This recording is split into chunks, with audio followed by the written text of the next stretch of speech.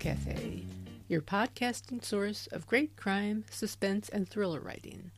I'm your host, Debbie Mack. Before I bring on my guest, I'll just remind you that the Crime Cafe has 2 ebooks for sale, the 9-book box set and the short story anthology. You can find the buy links for both on my website, debbiemack.com, DEBBIMACK.com, under the Crime Cafe link. You can also get a free copy of either book if you become a Patreon supporter. You'll get that and much more if you support the podcast on Patreon, along with our eternal gratitude for doing so. Hi, everyone. My guest this week has extensive experience as a journalist. He's also written 2 award-winning nonfiction books. In addition, he's the author of the Kyle Dawson series, one of which he's giving away to a lucky reader.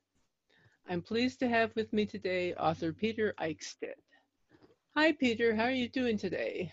Good. How are you? Fine, thanks. Thanks for being with us. All right, my pleasure. Okay. Well, first I have to say that I absolutely loved your guest post. And those of you who are listening, if you haven't read his guest post, just go to my blog for the Wednesday before this podcast and take a look. It's well done. Would you describe your fiction as being what sort of genre? Political thriller? That's a good question. I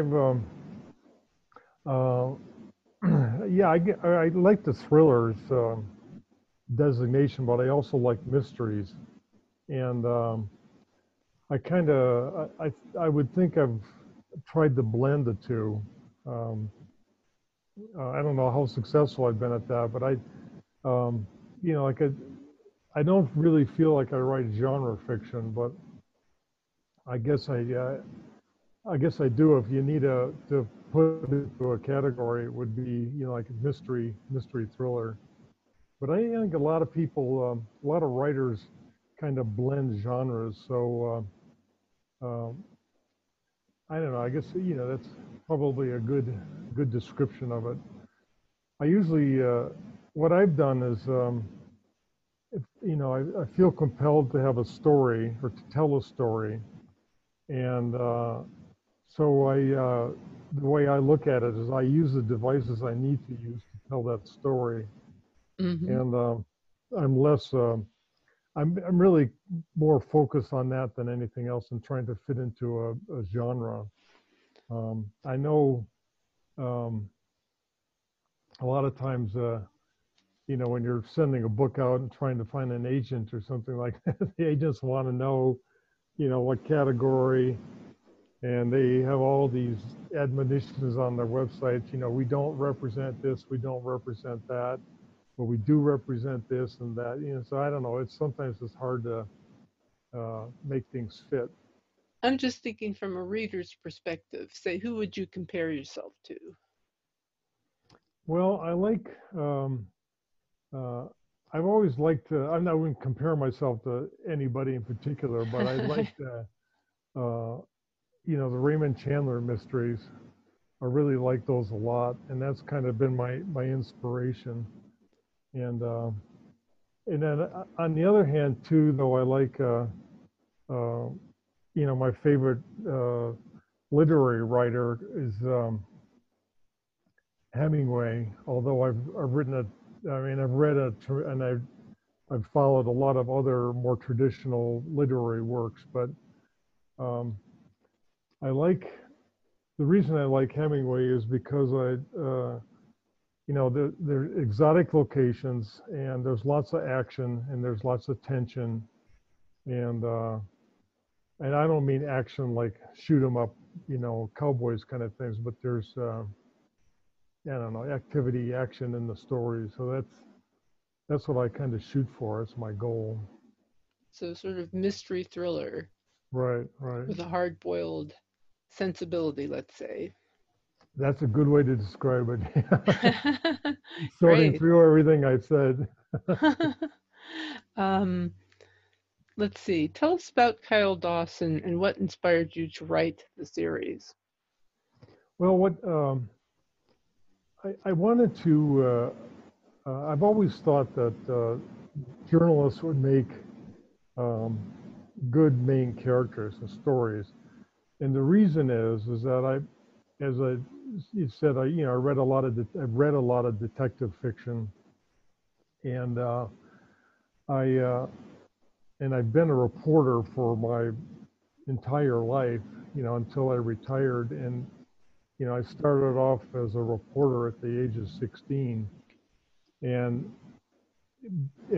with my own personal experience, and then looking at and then reading a lot of private eye fiction, I realized that journalists do a lot of the same work, and we have we're not motivated by finding out something for a high paying or secret client, but what we are interested in is finding the same information and verifiable so that we can print a story.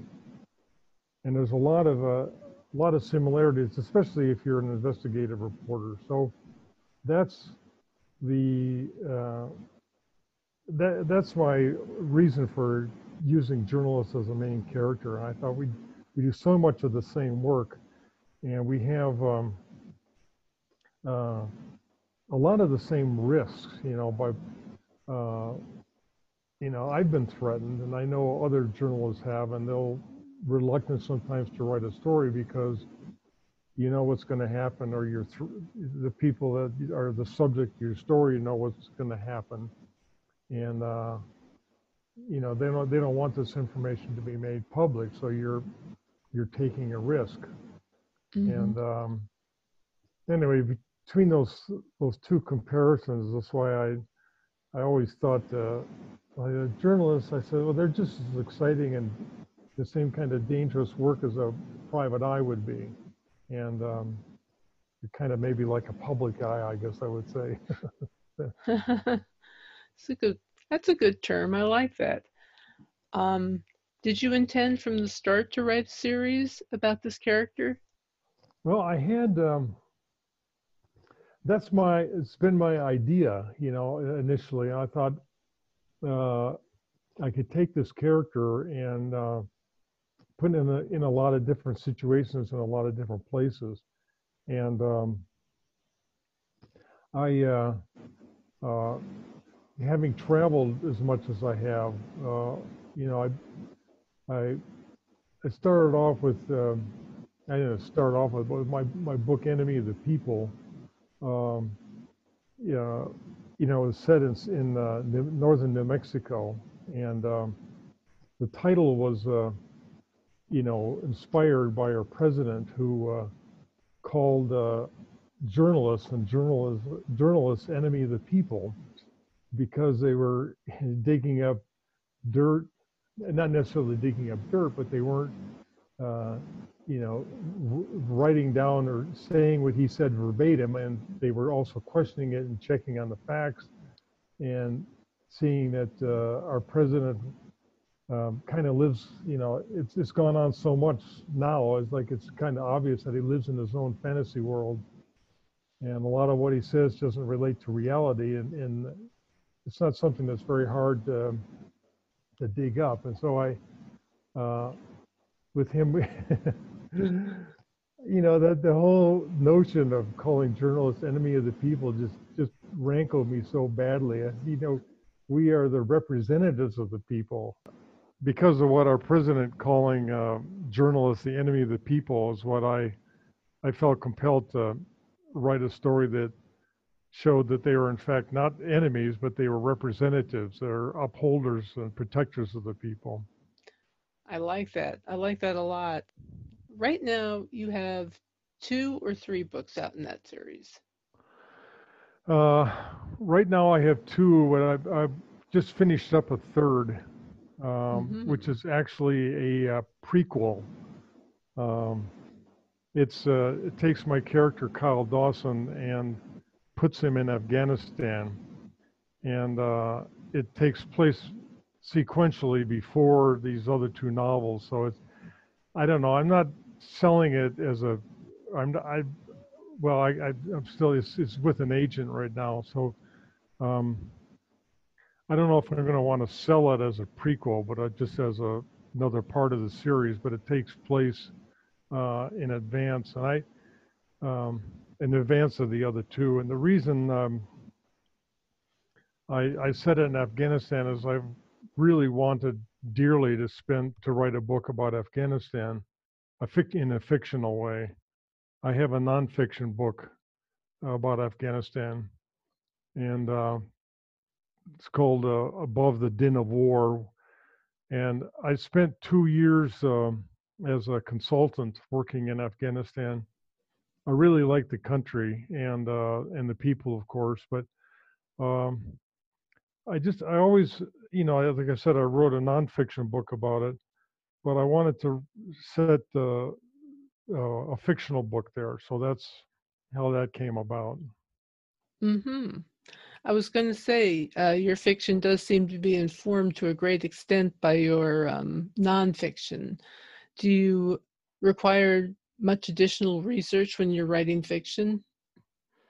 I really don't. I pretty much draw on my experiences, and they shape, or provide a good backdrop for what I want to write. And um, I was, looking at other works of fiction that are set in foreign locations, and depending on the writer, it varies a lot. But generally, the way fiction is structured, the focus is on the characters and their interactions, and there's less of an emphasis on, uh, detailed descriptions about the location.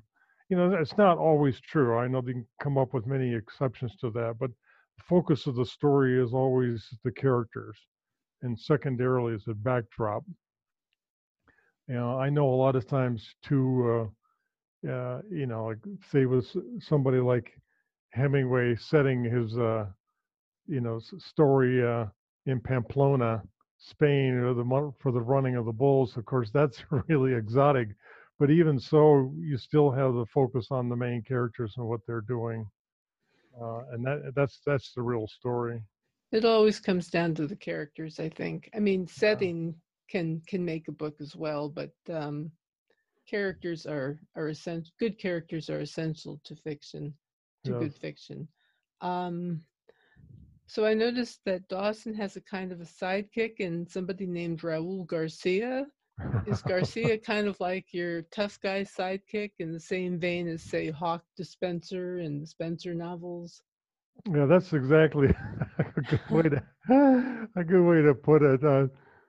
You know, I wanted to have uh, somebody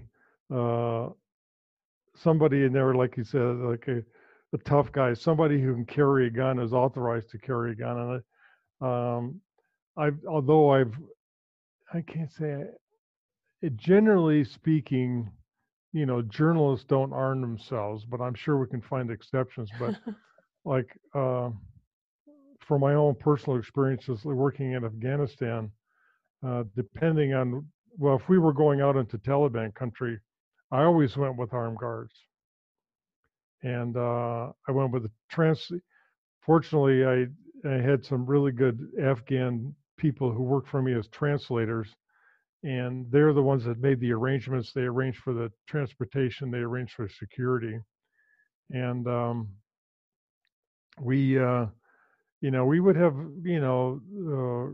discussions about how safe it is to go someplace or how unsafe it is, and you know, luckily with telephone service being relatively good, we could call into the villages ahead and see if how it was doing.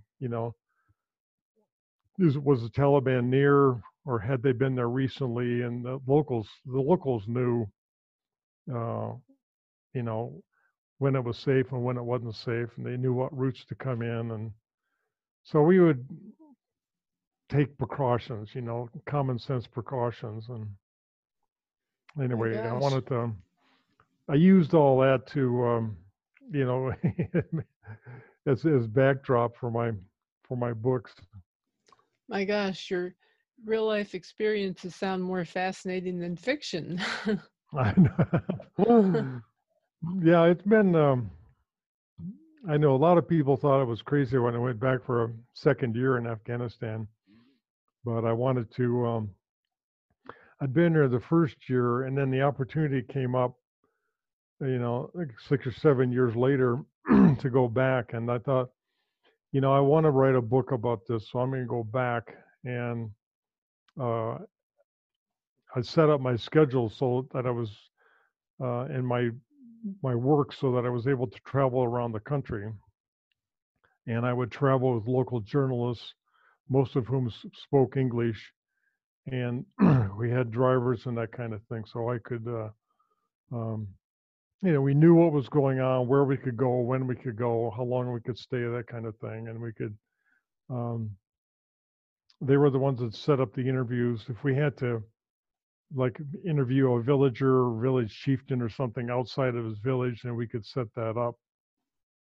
And we would make arrangements to do that so that everybody was, you know, uh, comfortable with the situation. Hmm. Yeah, that's interesting. I've been reading a lot about female Marines and Uh, their role as not interpreters, but as Security. security and liaison in a way, Right, right. and information gatherers. So Yeah, very quite interesting. often they're the eyes and ears that are out there out on the front, so to speak, but in the more remote areas where um, you're more likely to find Taliban than you are, in the more larger population areas. Well, this is a fascinating topic, I got to tell you. And the idea of making it the backdrop for your fiction is very intriguing. Uh-huh. What's the latest thing you're working on now? Well, I just finished up a book, and that's like I said, uh, it's a prequel, and it's called The Correspondent, and it's set, like I said, ahead of these other ones, and I'm kind of looking for my. At the moment, I'm like I said, it's sitting with an agent, so I'm waiting to to hear back, and I have a if I can't. If I can't get it with the people I'd like to get it with in New York, I can. I always, as a mid-sized publisher here in Denver that really likes my work, and so I can always go with them. But I prefer to go with as biggest publishing house possible. That's understandable. Um, and can you give us a brief description of what the latest one? I mean, when I say the latest, I mean Enemy of the People. That one is about. Yeah. What's the story about? Well, Enemy of the People, like I said, was inspired by our president calling journalists the enemy of the people, and so I uh, I set it where in a place I knew know well. I lived in New Mexico for a long time, and so I set it in a resort um, area in northern New Mexico, which is fictional, but there, Taos is of course the ski area, but then there's another uh, ski area up there called Angel Fire, and it's a really beautiful summer resort as well as winter resort, and so I decided to set it up there because it would be I thought it would be a perfect place to have a semi-secret meeting between the president and say his high-ranking opposition, like which would be the president pro tem of the Senate and then Speaker of the House. He's if you're in a situation which what I had in mind was a situation where um, President Obama was a liberal president and he was faced with uh, Republican majorities in the, or at least significant Republican conservatives in both houses. So it requires this delicate balance of, um, you know, political give and take. And so I thought, well, what if I put these three people, these three key individuals in a resort? And the reason they're there, of course, is to work out some kind of secret deal where they can each accomplish pieces of their agenda. You know, it's not completely secret, but like semi-secret. They got a small coterie of the press there. They're having meetings, and I thought it had the political legitimacy that was necessary, and I wanted to put it in a relatively remote location, and uh, so I put it in like a resort in northern New Mexico, and and I also, being in New Mexico, it also gave it access to um, what I would call the terrorist groups, who in my story, they come up through Mexico, um, and then you know, they're very focused on what they're going to do, and taking the president, or at least holding him hostage, and and I the other thing is, I've also, one of my nonfiction books is about the U.S. situation along the U.S. Mexico border. It's called The Dangerous Divide, and I spent, you know, many months. Well, besides living in New Mexico, I spent a lot of time traveling up along the border, going to, you know, in Tucson and then in New Mexico, and to get a sense of it. And the reality is, despite what President Trump says about border security, there's a lot of open areas that are just open, open desert. And in some instances, it's nothing but a barbed wire fence that's fallen down and rusted. So, you know, like, President Trump is very concerned about, uh, you know, what he calls an open border, but it's been like that for, I don't know, probably 100 years, Mm-hmm. and it's not as much of a problem as he would like it to be. Partly because there are vast stretches of desert there where it's just dangerous to cross. You know, you need to have provisions, you need to have transportation, et cetera, et cetera. So I'm sure, you know, that's where, you know, of course, as you can imagine, that's where a lot of the illegal drugs come across and that kind of thing. But the Mm-hmm. fact of the matter is, it's not like having an open door where you have millions of people pouring through into this country. And the reality is, that's just not the reality of what's going on. Mm-hmm. And anyway, with my familiarity with the border, uh, I just wanted to use that as a backdrop.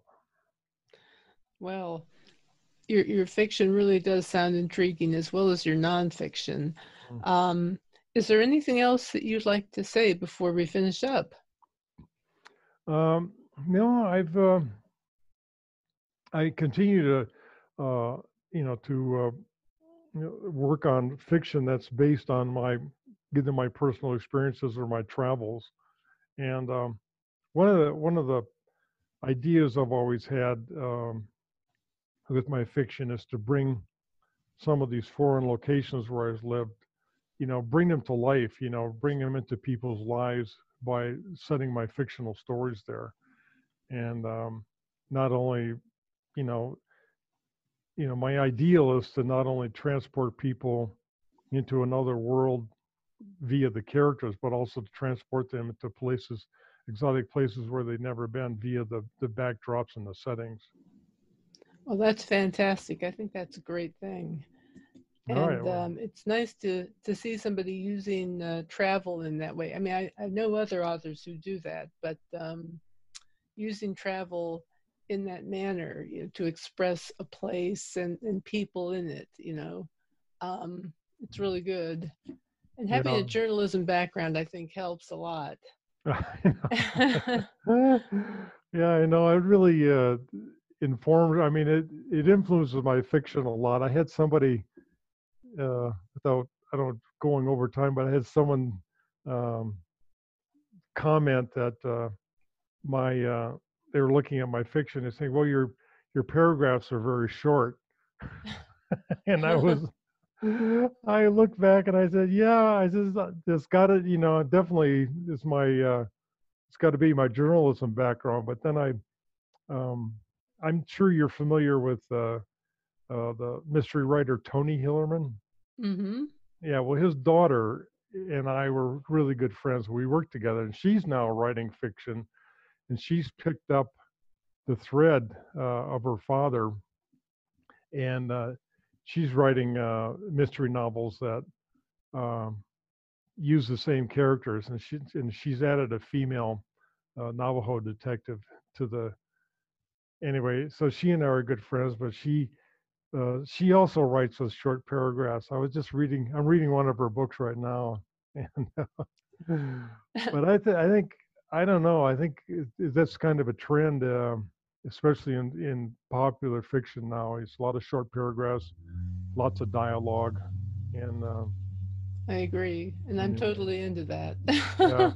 I think it makes for a good fast reads, and I think it's good because one, people are like right now we're on the internet and people spend a tremendous amount of time on the internet reading, and so you need to have something that's fast paced that grabs people's attention. There's these long ponderous novels are a thing of the past, I think. I agree. I agree with you there. A lot of people Yeah, are writing shorter now. yeah, yeah. I Well, know. So 70 to 80,000 word novels is not unusual at all. yeah, and not that bad a thing, really, Right, or right. even shorter. Lots of novellas are coming out now. Well, Peter, I just want to thank you for being here. It's All really right. great to have you on. Well, I've enjoyed it very much, and I appreciate the call. And sorry we had that clunkiness to get connected, but No problem. Hey, we managed to muscle through it. So right. I'll just say, let's hear it for the fourth estate and for journalists. Yeah, It's only the First Amendment, right, folks? that's right. That's right. And on that note, I'll just add that you can find the Crime Cafe 9-book set and short story anthology on all major retailers, or you can get a copy when you become a patron on Patreon of the podcast. In fact, I'm thinking of further expanding the content I'm going to provide to patrons of the podcast there. In the meantime, look for the podcast and the books on my website, debbiemack.com, DEBBIMACK.com. Thanks so much for listening. I'll see you in 2 weeks when our guest will be Richard Cahill Jr., and in the meantime, happy reading.